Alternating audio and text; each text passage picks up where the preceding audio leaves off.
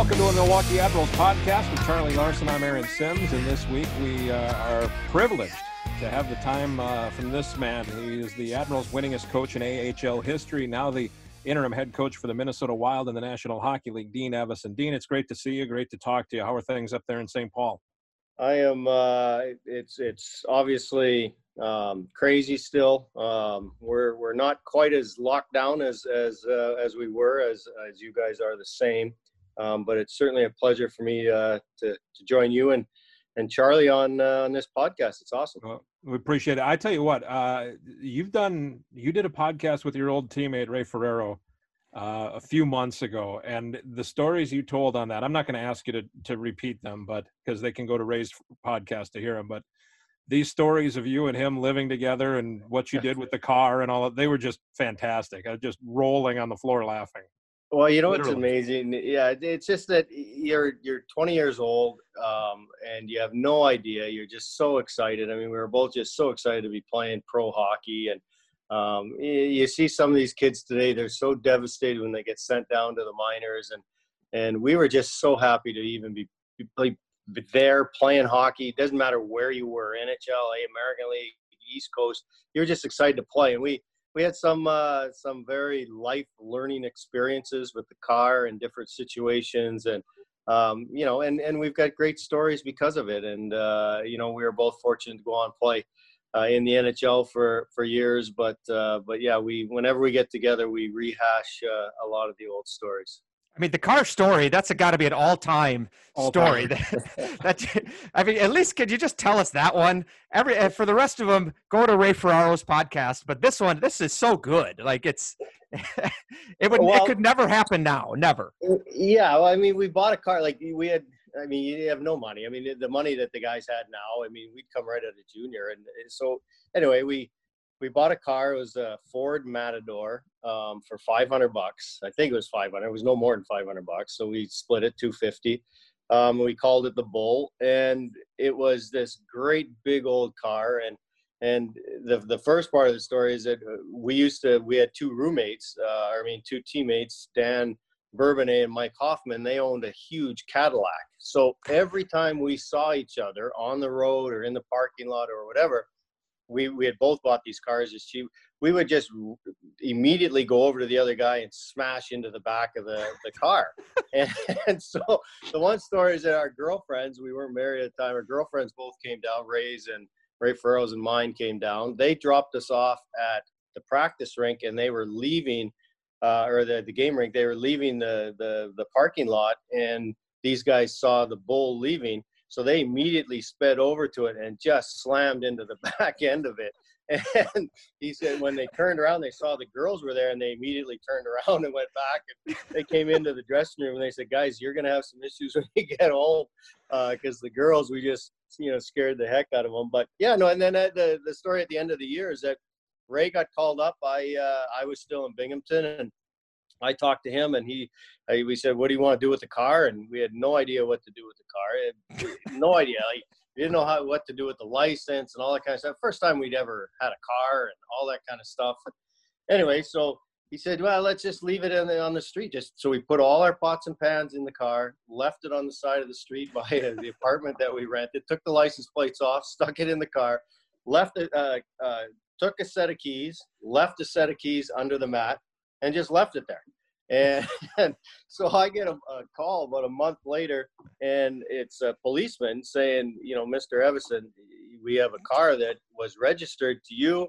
It's sitting in front of this apartment, and you've got to get rid of it. Like, what's going on?" And I said, "I'm so sorry." And he knew that we had played with the Binghamton Whalers. And so anyway, I just said, "I'm so sorry. I had no idea what to do with it." And he says, "Well, what do you want me to do with it?" And I said, "Well, I don't know. Do you want it?" And he said, "Well, I've got a 16-year-old son." I said, "Could I?" I said, "Take it." I said, "If you can get into it, there's a set of keys underneath the front mat." And he took it, and that's the story. I'm sure he's still driving it. That car could probably drive forever. At least he's using the pots and pans, probably. Yeah. I don't know if he'd want to use those. We weren't the best cooks in the world, I'll tell you that. That's so good.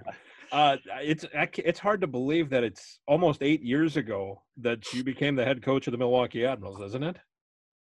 Yeah, and we look back so many times, my wife and I, and obviously I still stay in contact with the guys there. With Fordo, Stan Drulli is still there, Ryan Costello, all you guys, obviously Harris. We absolutely loved our time in Milwaukee. Clearly the hockey was phenomenal, but the life experience, the friendships that my wife and I both gained, not only within the hockey community but outside was absolutely terrific. I remember when you were hired, and I at the press conference the day you were announced, and at the press conference I asked you because you had been in Washington for a long time, and I said something about working with 20-year-olds, young kids, when you've worked with after coming off of working with Alex Ovechkin. Do you remember what you said to me? Probably about Alex being young. I don't know. Yeah, Alex was a little kid anyway, or something like that. Yes, right, right. Yes, yeah, and he was, and I've done several interviews, obviously, through the years about Alex and his excitement about the game, but more importantly about life and how excited he was just to be playing the game of hockey again in the NHL. But his excitement level to be playing a kid's game and in an adult world, and I was very fortunate. I came in the same time that he came into Washington. So my years there were a lot of fun. Well, do you think that you talked about the experiences that these kids and the pressures that these kids have, and then Ovechkin having his fun. Do you think they have as much fun now as they did when you were playing? Because you're right there. Yeah. No, it's definitely more of a business. There's no question. I mean, the stories that we just told, like the Binghamton stories, I'm sure there's still stories in the minors and stuff, but it's a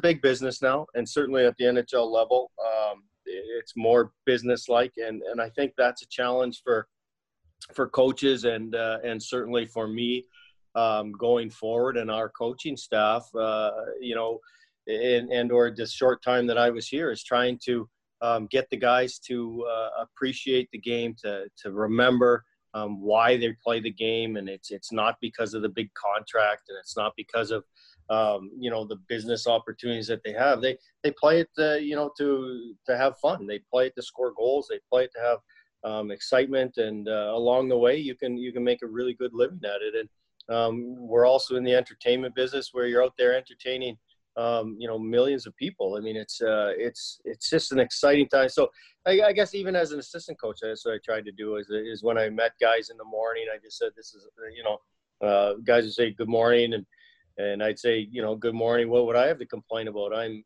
this is absolutely awesome. I'm coaching in the NHL.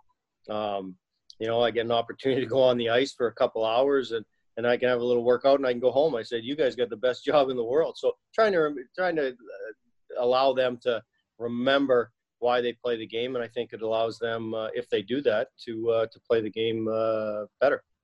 Dean, you've had a lot of years in hockey as a player, as an assistant. What do you see? Like, what's the difference? Not necessarily in skills or on the ice. What's the difference between an NHL guy and managing NHL players and managing AHL players? You know what? There's not a difference. The only difference is that in the NHL we're in the spotlight, and that's the only difference. Is that you can get away with a few more things. Teaching wise, you can get away with a few more things, coaching wise down there that are going to be really put into the spotlight. And we talked before we turned the radio or the mics on here about Kevin Fiala, and Kevin Fiala went through a lot of growing pains in Milwaukee and in the American Hockey League. And if Kevin went through the same type of things that he did there, that he, if he went through them in the NHL and the spotlight was on him, there'd be a lot more pressure to succeed, to do different things. There'd be a lot more pressure for coaches to not sit a player out, or, because he's your best player and he's making all this money. You have a little bit more liberty in the minors as far as, doing some discipline stuff and that type of thing. And you can make mistakes. You make mistakes in the minors. It doesn't get the exposure. It's not on every sports network all over the place. If you have the wrong line change or the wrong people on the ice, or you mess up at the end of the game as a coach or as a player, you can get away with your learning experiences not having that much pressure and that much spotlight on it. So, but as far as coaching or dealing with personalities or people, you have the same people, I believe anyway, the same people in the American Hockey League as you do in the National Hockey League. And it's our job as in my position as a coach to find ways to get these guys to play to the best of their ability and give them that opportunity. And each and every player is completely different from each other. And that's what a lot of coaching is today, is managing people as opposed to managing their hockey skill level. I mean, you brought up Kevin, so let's talk a little bit about him. I mean, he's especially by the end of this, or the pause where we were, he was certainly becoming an elite NHL player, and he's always had the skill. So when did you see in him that he took sort of the next step? Because I know that you had a big hand in bringing him to Minnesota in the first place from Nashville in the Marcus Granlund trade. Mikael Granlund. Mikael, I mean, sorry. Paul Fenton was here. Obviously, Paul drafted Kevin in Nashville and loved what Kevin brought and saw, and Paul as a scout and his vision of where a player could get to. He knew that before anybody knew, or any of us knew, that Kevin was going to be an elite player. And Kevin's skill set is one thing, but how he does it and how quickly he does it in the spaces that he does it on the ice is one thing. And it took Kevin some time to mature. It took Kevin time to grow up, and he needed the time in the American Hockey League. He needed the time with the Milwaukee Admirals to have that opportunity to grow and to mature, to grow up on the ice, as far as not turning pucks over, being defensively sound, being a good teammate, not necessarily worrying so much about points as opposed to wins. But he needed to grow up and he needed to mature off of the ice, and he's done that. And a lot of times we forget, and I've made many, many mistakes of being impatient with players and just like, forget it, this guy is not going to make it. He can't play on my team. He's so selfish. He's this, he's that. And end of the day, if you can get past some stuff and you can continue to work with that player, you can continue to communicate with him and try to get through to him, and he's willing to do the work. And as Kevin was willing to do the work, not initially, he wasn't as willing as he is now. It took a little bit of coaxing from you, right? Took a little aggressive coaxing sometimes. Sometimes it's a pat, sometimes it's a kick. But end of the day, Kevin knew where he wanted to be and figured out that, you know what, maybe what we're doing here in Milwaukee and what the coaching staff is trying to establish is a good thing, not only for our hockey club with the Milwaukee Admirals, but it's good for Kevin Fiala as well. So he's come a long way, very proud of where he's brought himself as a hockey player and a person.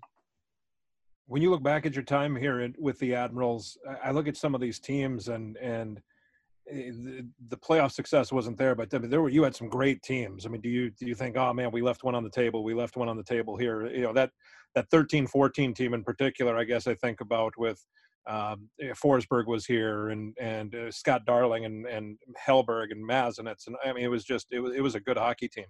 Yeah. No, I mean, you always do. I mean, you always think, and I think every coach, and certainly I've coached long enough now to understand. I mean, it's one thing to have success in the regular season, but you need to have success, in the playoffs. And obviously, the American Hockey League is a little different animal because you're developing, and a lot of teams that we had there were young and inexperienced and not ready.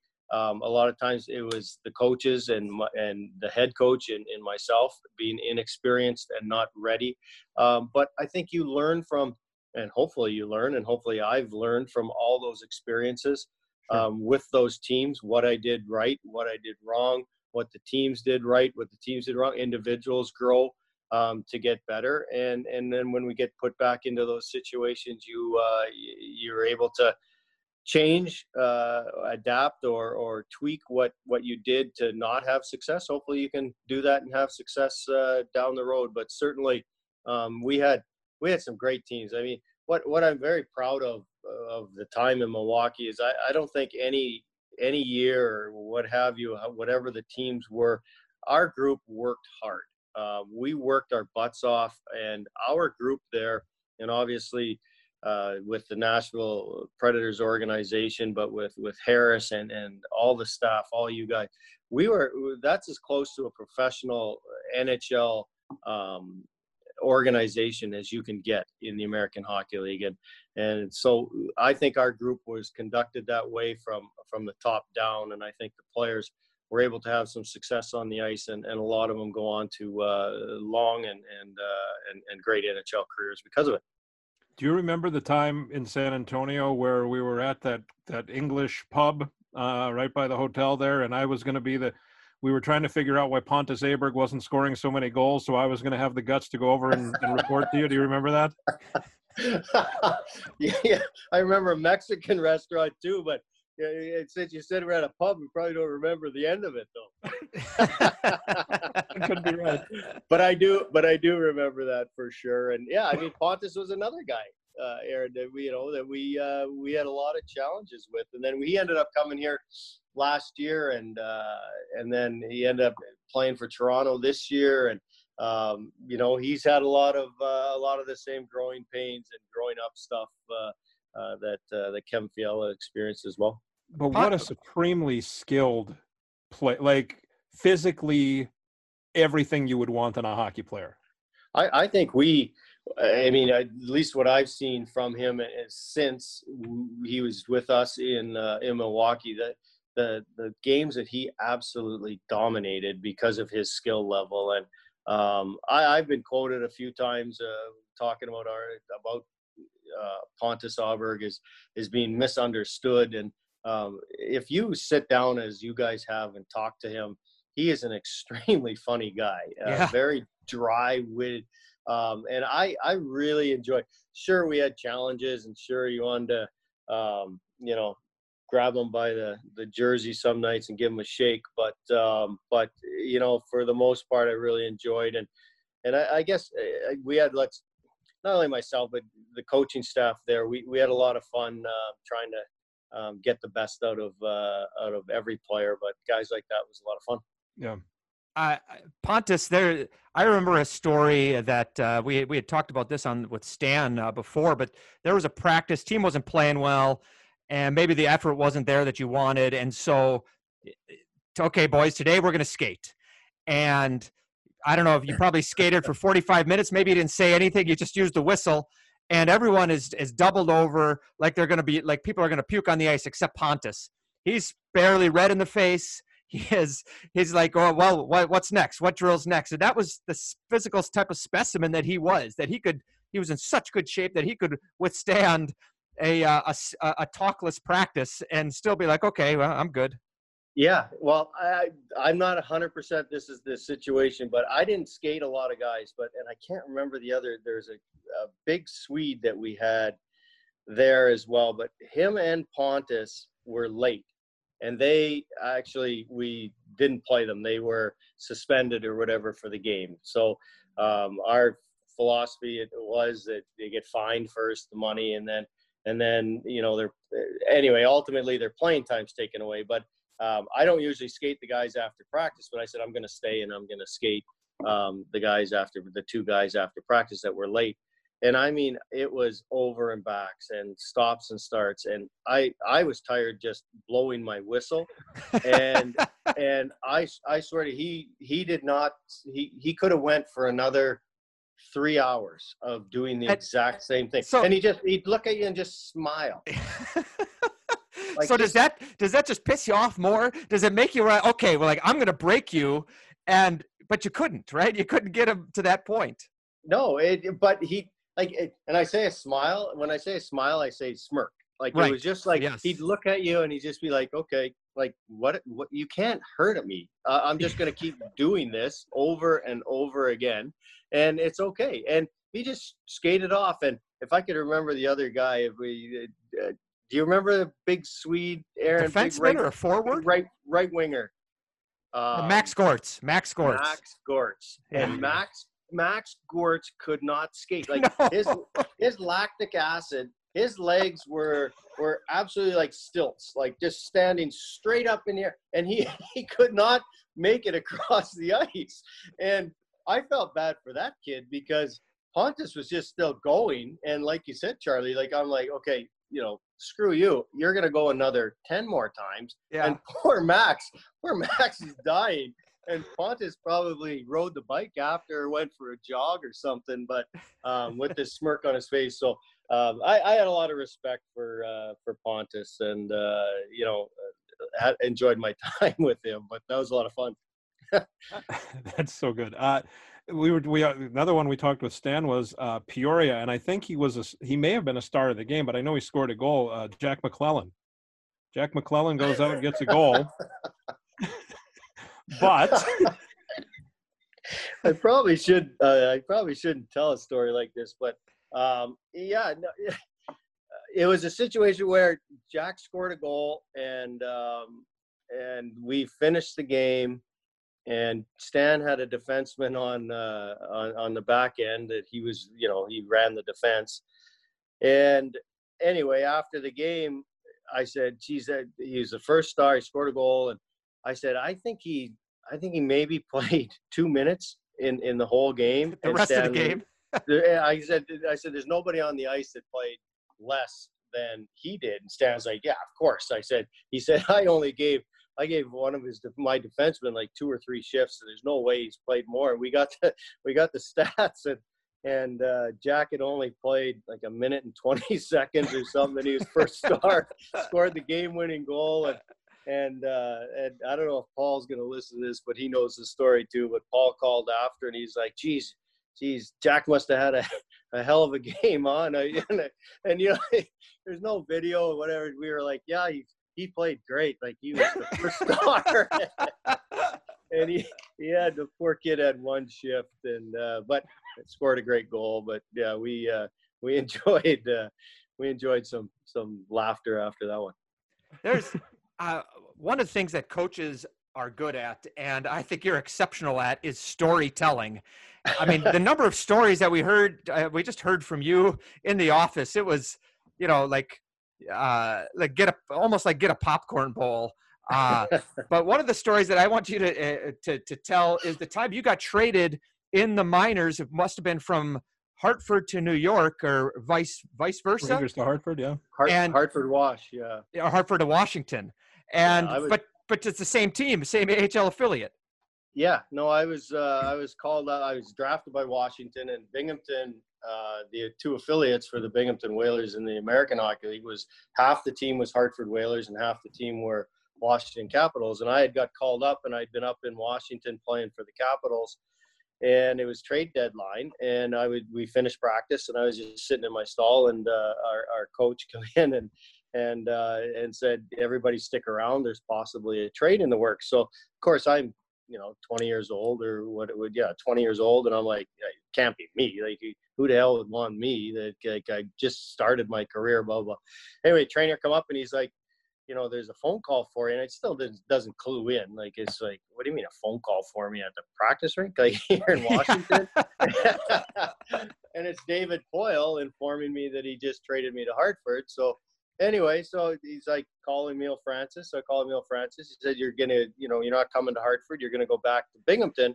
So I went back to Binghamton. And again, in those days, half were on, they literally weren't half on one team on side, but we got back to practice, and the guys had taken my stall from one side of the room and moved it to the other side of the room. So now I was on the Hartford side and not the Washington side. But so yeah, it was fun, but that stuff doesn't happen a whole lot anymore. Did you ever talk to David about that after he hires you in Milwaukee? Did you ever call or tell him, hey, remember when you traded me as a 20-year-old? Oh yeah. No, we talked about it, and then you'd have little banter back and forth, and a little shots back and forth about who he trades for and what have you. And when he's made a bad trade, you say that's not your worst trade that you've ever made, or you're not your best trade. Remember when you traded me? That was your best trade, and stuff like that. So, but yeah, you always had fun with stuff like that for sure. I following up a little bit on your playing, and there's been a lot written about this, but I'd just like to get your perspective on it. Like the Hartford Whalers teams that you played on, the number of NHL coaches that have come out of that group is really, it's pretty remarkable. And do you still, how many of those guys from those teams do you keep in contact with? And like, do you have group chats? Like there was the article here the other day about all these people that played for Jack, right? For Tex, for Tex. For Jack Tex Evans, I didn't see the article, but yeah, Jack Tex Evans was our coach. Oh geez, I don't even know how many years, but probably. Well, I had Larry Plow and I had one other coach there. You have Rick Lee at the end there. Rick Lee right at the end. Yeah. But Rick Lee straight from Milwaukee. Yeah, and Jack Tex Evans was the coach there for the years that we were, pretty good hockey club, and we had lost to Montreal in the Avs Division Finals, Game 7, overtime in the Forum. Claude Lemieux scores. It was Patrick Roy's first year. They go on to win the Cup, and that was probably our best year, our best opportunity to do something. Who knows if you win the Cup? But we tell the story. We came home from that series, lost in the Avs Division Final, which is basically the second round. We come home, we had a parade downtown Hartford. Like we literally had a parade. Like you had won the Cup. Round. Like we'd won the Cup. It was the most incredible thing. We were all in the back of these trucks, and like the team's all like, what are we doing? Like we're having a parade. People are lining the streets, but that's how excited they were. Hartford was a great hockey town. It really was. The fans were amazing, and it was a wonderful place to live. But to answer your question, Charlie, we've all done so many articles, I'm sure, and interviews about the Hartford Whalers and why there's so many coaches. Like I know there's 6 or 7 NHL or guys that have been NHL coaches, but there's so many other people, as you said, like the Ray Ferreros and Michael Hughes, who's an agent, Mark Johnson. I mean, you can go on and on about different guys that are still in the game. Paul McDermott owns a team in Ontario, and there's just everybody just stays. But I guess probably the closest thing, and it's not just because it's me, but Emile Francis.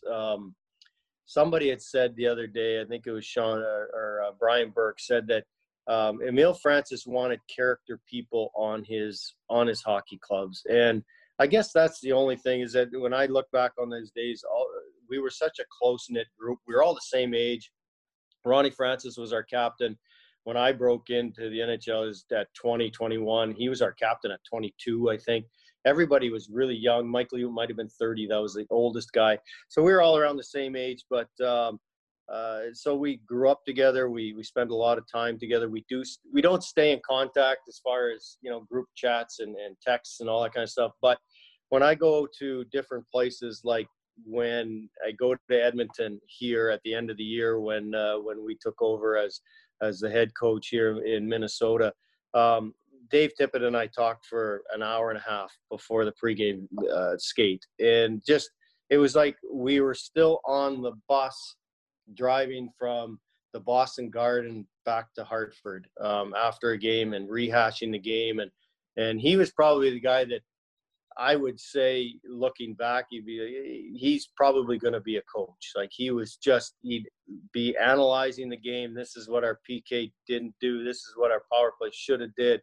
We should have forechecked this way. And he would break it down, and he was a fun guy to sit and have a beer with and chat on those bus rides, or in those days we were in commercial planes if we were able to sit together. When you were playing, we just talked with there was a player here in Milwaukee, Jason Guerrero, 15 years ago. He's now an associate head coach at Brown University, but he was talking about he kept notebooks of drills because he knew one day this was going to be his plan. Did you do that anytime in your career, or as you got older, later in your career, anything like that? When I first, you go through your career, coming down the end of my career, I had the opportunity to play for Andy Murray with player assistant coach with Team Canada with Andy Murray in '97. And we ended up going to the World Championships and winning, which was absolutely awesome. But that whole year, I was a player assistant coach. So I started keeping my practice plans, started keeping notes, because I thought that I'd possibly be that would be the route that I was going to go as far as a coach. I was fortunate to play a couple more years in Europe, in Germany, and then get into coaching from there. But since then, I've taken, like, as an assistant coach or a head coach, I've kept every practice plan that I've ever had. And wow. I keep them in a bin, which I'm sure everybody's gone through all their stuff through this virus. But you organize it, and I've maybe thrown a few away as far as repeat stuff. But yeah, I've collected all these practice plans, and I think what you do is you do that. You also, I think, and especially as an assistant coach, when I was in Washington, and then I was assistant coach here for a couple of years. Now with phones, you always jot down. I had a thing in my notes of thoughts that you would do differently than the head coach was doing, or situations that you'd try to put different implications or implements into play as far as your team is concerned and what have you. So then you can go back and look at it. And I think that's what you have to continue to do. And you have to continue to do that on a daily basis, certainly as a head coach, to get better and hopefully allow your team to be better because of it. So what do you find yourself doing now? Like, we've been off for March 11th was our last game. And so it's coming up on 2 months. Like, there's only so many practice. There's almost so much film you can watch, especially when it's not fresh. What are you doing? Yeah. Well, when it first happened, we prepared, like the coaching staff, we literally prepared for a mini camp, because you're thinking, okay, we'll be out for a couple of weeks. 2 weeks and come back. We're going to come back. Let's have a mini camp. So we prepared for a 3-4 day mini camp, got our practice plans, our videos together. Everything was set. Like, it's all put on paper. The videos are all organized already. And then as it got a little bit longer, we started to think, okay, well, now it's not going to be a mini camp. It's going to be a major camp. And now we're going to look at a 10-day camp. So it was a couple of weeks ago, we said, okay, we need to adjust. We need to put into place a 10-day, 2-week camp, conditioning, days off, video. And we put that together. Now, last week we had heard, okay, well, now maybe you have to think about putting practice plans together for having 3 to 5 guys on the ice. So now you come back. So now you have 5 guys go in the training room. They clean it. They get 5 guys on the ice. You have a practice for 5 guys. Like it's just, people are starting to think about different things. So we had a Zoom call, the same as this, with the coaches, and we have one once a week. And we said, well, let's start thinking. We haven't put anything together as far as that's concerned, but let's start putting our minds thinking about, maybe we got to go with a 3-5 player practice situations and what that would look like. So just trying to get ahead of it a little bit. But after that, Charlie, probably doing what everybody else is doing until outside really opened up in the golf courses, which I'm an avid golfer, so I'm out there as much as I possibly can. Is that you're trying to stay in shape with different situations you have in your house or your apartment. And do you have a bike? Do you have a bike in your apartment? I have a bike in one bathroom, and I bought a little heater. And so I put the heater on, and actually I'm going to show you just a sec. I actually wear my tracksuit because it is literally, I know the people can't see it, but it's literally the tracksuit that I wear, because it's the best garbage bag. It's the best. It doesn't allow any breathing ability, so you can just sweat so much. So I've got high school. I was going to say, when I was in high school wrestling, we'd have the plastics on to cut weight, right? Just no breathing at all. And that's what we call it a garbage bag. You put the garbage bag on and you ride the bike and you just sweat. And I love to sweat. You guys know, I mean, I'm on the bike a lot and whatever. So I have that. And then I got right into yoga. So my other bathroom is set up as my yoga mat's there, and I shift the heater over, and and I do yoga on the mat in that bathroom. So, but obviously with outside now, I have a road bike as well. So trying to stay as active as possible, and then like everybody else, I'm sure, watch every single Netflix feature there is. Yeah. You know, it's funny you mentioned the heater, and I'm glad you did. The one season the Admirals played in Glens Falls and Adirondack, I went into the workout room after Dean, and it was like 92 degrees in there. It was unbelievable. Well, Aaron, if you remember, morning skates, I didn't go on the ice. So right. Aaron would interview me after every morning skate. You'd get your clips with the guys or whatever, and then you'd come in and or me first, and then the guys or what have you. Yeah. So I would start riding the bike until you got there. And right. there'd be some days where, you know, you had your daughter or something messed up, or you were dropping her off at school and you wouldn't get there. And by the time you got there, I couldn't move my bloody pedals anymore. And I'd be all over Aaron. I'd be like, where the hell have you been? I'm going to die on this bloody bike. 17 here. More miles. Yeah. Yeah.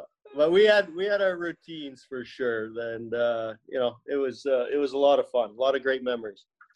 When you first took the job in Milwaukee, was it just hey, I've been an assistant in Washington for 7 years. I didn't get the job. Like in the last point, you need to be a head, even though you had been a head coach, you needed to be a head coach in the AHL. Is that why you took the job in Milwaukee?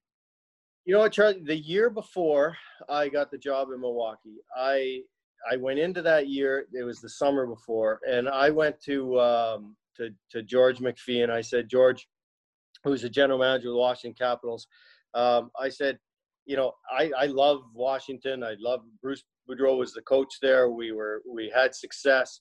I said, but I think it's time that I have to go. If I'm not going to have an NHL job opportunity to be an NHL coach, I'd like to go and try to be a head coach in the American Hockey League. So yeah, I asked him, I said, if you hear of something that comes up, could you just, you know, mention my name or whatever? And he's like, yeah, I would absolutely. And I said, I don't know how things are going to turn out.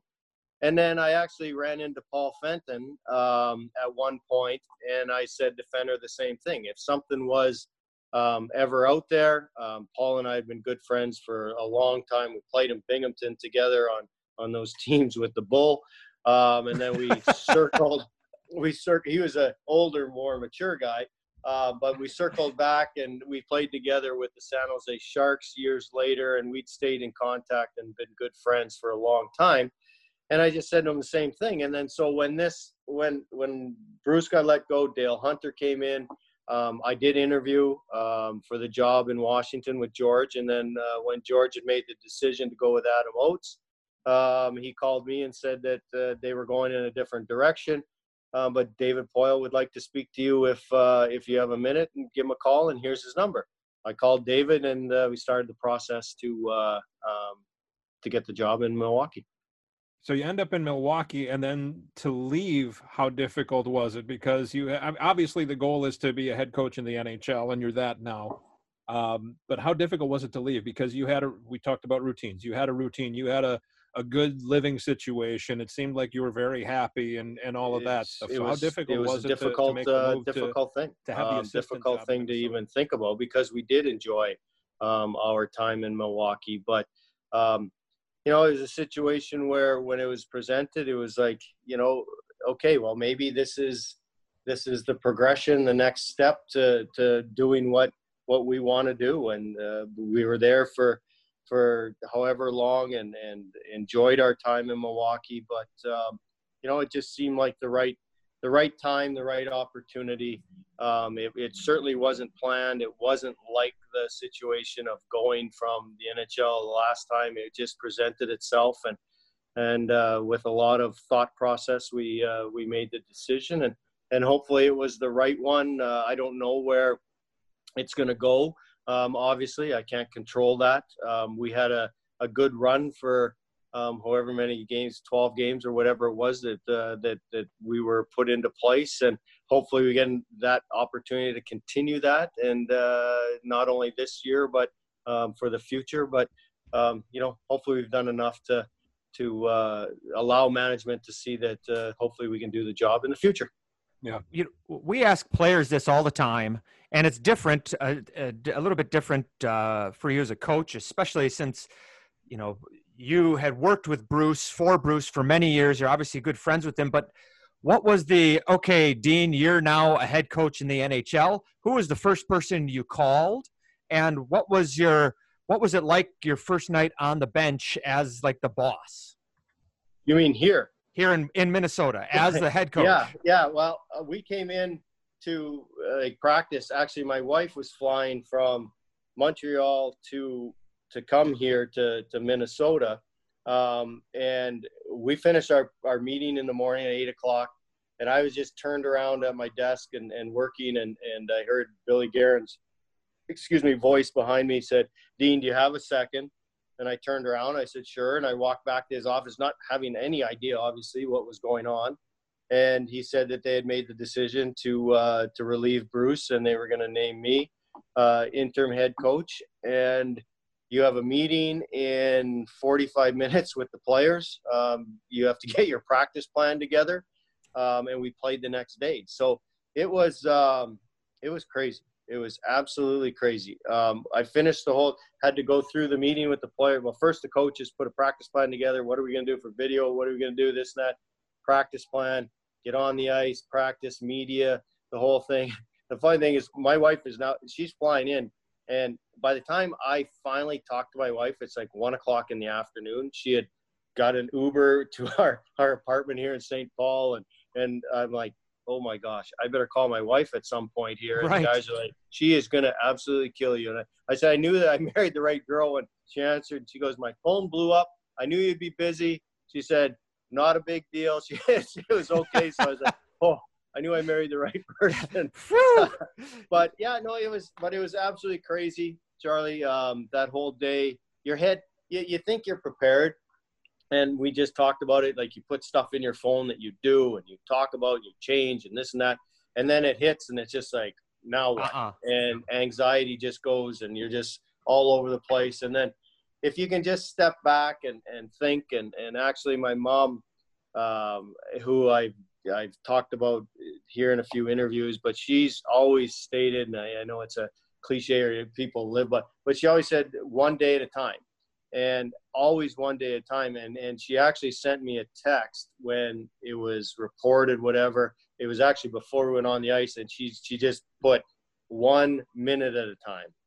And so I just sat back and, once you actually get on the ice, and I hadn't been a head coach for, a few years, but it's honestly like riding a bike. Like you start and you just talk about your routines, but you just kind of get into it and you just kind of flow into it. And not only the practice plans, but getting behind the bench, calling the lines and what have you.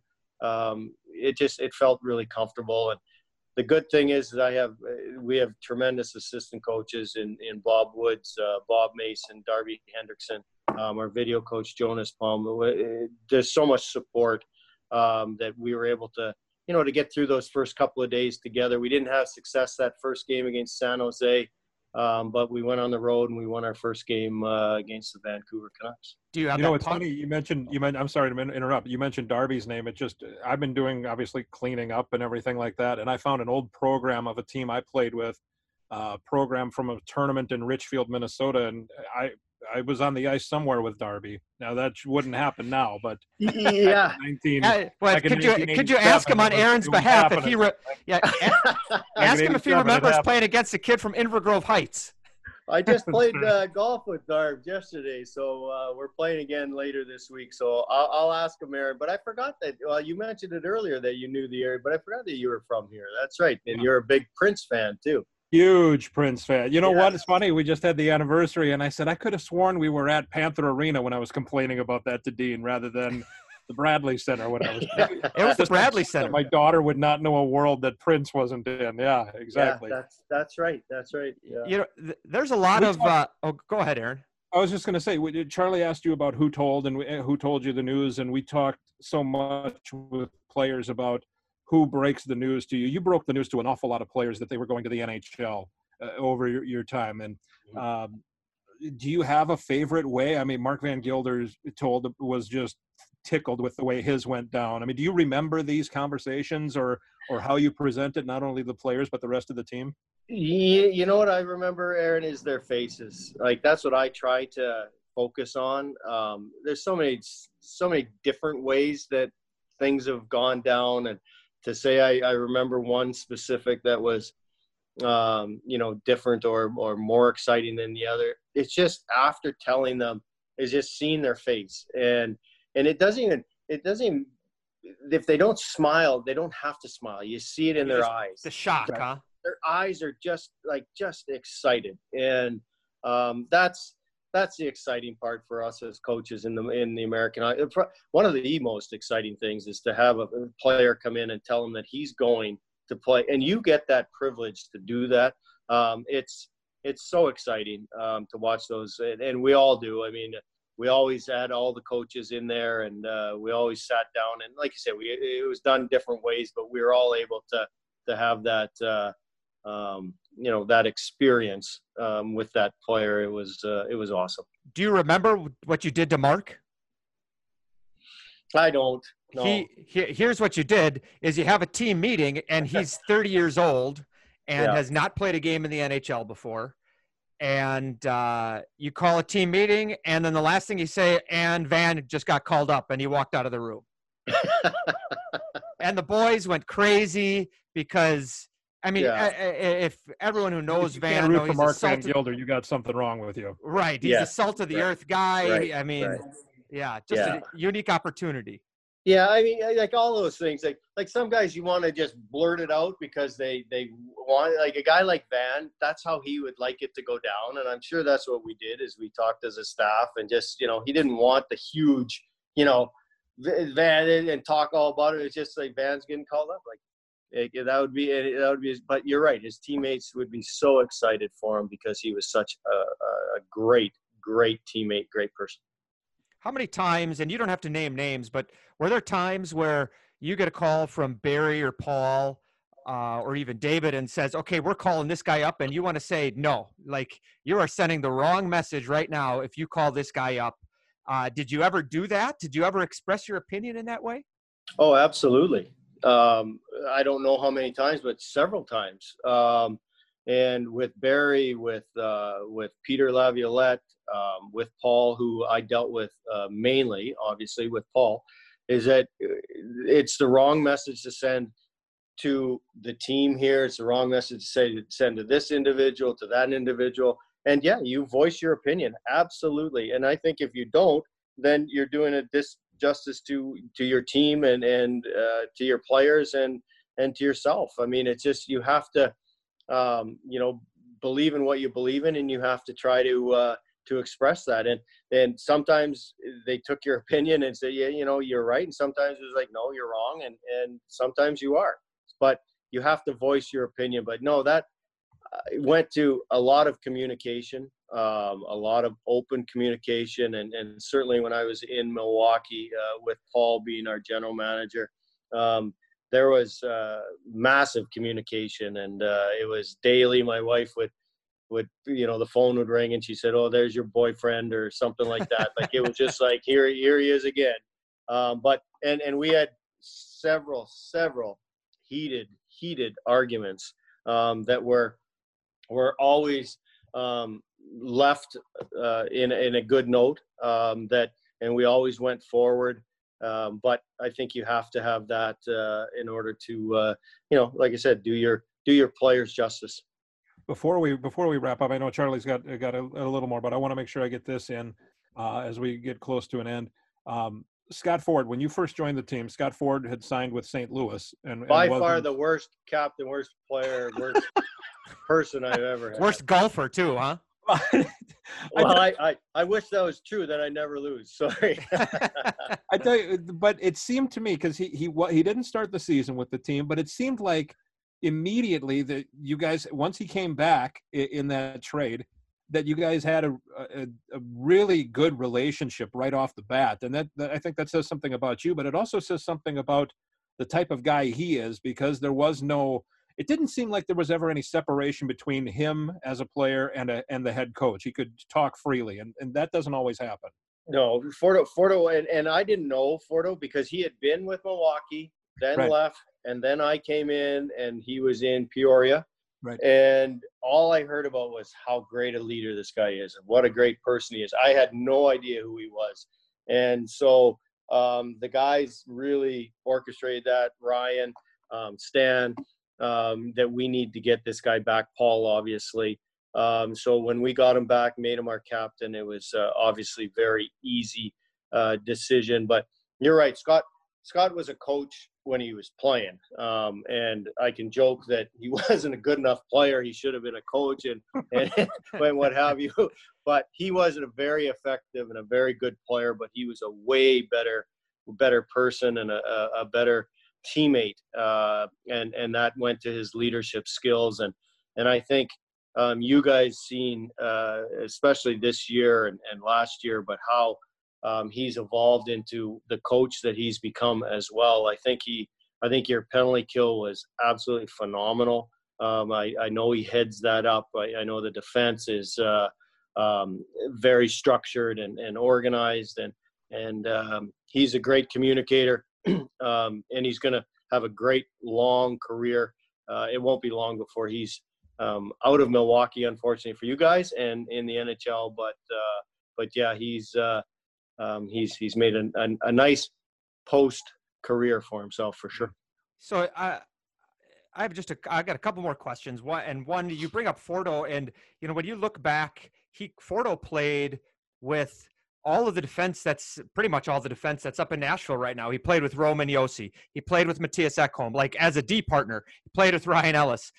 And we got the big board in the locker room. It says the road to Nashville goes through Milwaukee. And you were a big part in developing a lot of guys that are NHL players now. Do you take pride in that? Do you see a guy on TSN highlights or whatever, and you're like, geez, I saw that in him. Absolutely. And I think back to your point with Fordo is that Fordo took pride in that was his job. That was his role. One of his roles on the team was to mentor Kevin Fiala, to mentor Ryan Ellis, and to show him not how to stick handle. That he definitely is not going to show anybody, and he's not going to show them how to skate, but he is going to show them how to conduct themselves as a pro. He's going to show them how to conduct themselves as a person on and off the ice, and a good teammate. And that's what he taught so many of our guys, and he's continuing to do that. But yeah, there's no question that when you see somebody on a highlight or somebody's on the ice, and you always get, I enjoy in warm up now when I'm on the NHL bench and I look over and somebody's, and there's never a, hello and a yell. It's just a smile or a wink or a nod, from the players to you. And it gives you a great feeling inside that you might have had a little part in helping develop them to get to the highest level. And that's the greatest league in the world, the NHL. Was it weird for you? I think you were down in Des Moines watching prospects for the Wild play, and they were playing Milwaukee, playing the Admirals. How weird was that to see the Admirals out there and not to instinctively think to yourself, like, that's my team? Yeah, it's I think if you can just remember all the good times and take that and go forward, I think that's what I've been able to do a lot. And with a lot of things obviously in our lives, I mean, a lot of times that's all you have is your thoughts and your memories and what have you. I mean, nowadays you got video and all that good stuff, but your stories, as you talked about earlier, and your memories. But yeah, I mean, we absolutely, as I said before, absolutely loved our time in Milwaukee and the Milwaukee Admirals organization, and we'll always really love our time there. That it? Charlie, you got anything else? I mean, probably got a million, but yeah, exactly. But that's just it. Because you don't shut up, Charlie. I know. It's just like old times here. That hasn't changed at all. Yeah, and yeah, that's pretty good. Dean, can't thank you enough for the time. It's great to see you. It's great to talk to you. Best of luck the rest of the way. We hope the rest of the season goes well for you. Yeah, thanks, guys. Really appreciate the time. Loved chatting with everybody, and as I said, not only loved the time in Milwaukee, the fans, and all the friendships was absolutely great. Very good. Former Admirals head coach Dean Evason. That does it for a Milwaukee Admirals podcast. Thanks for tuning in.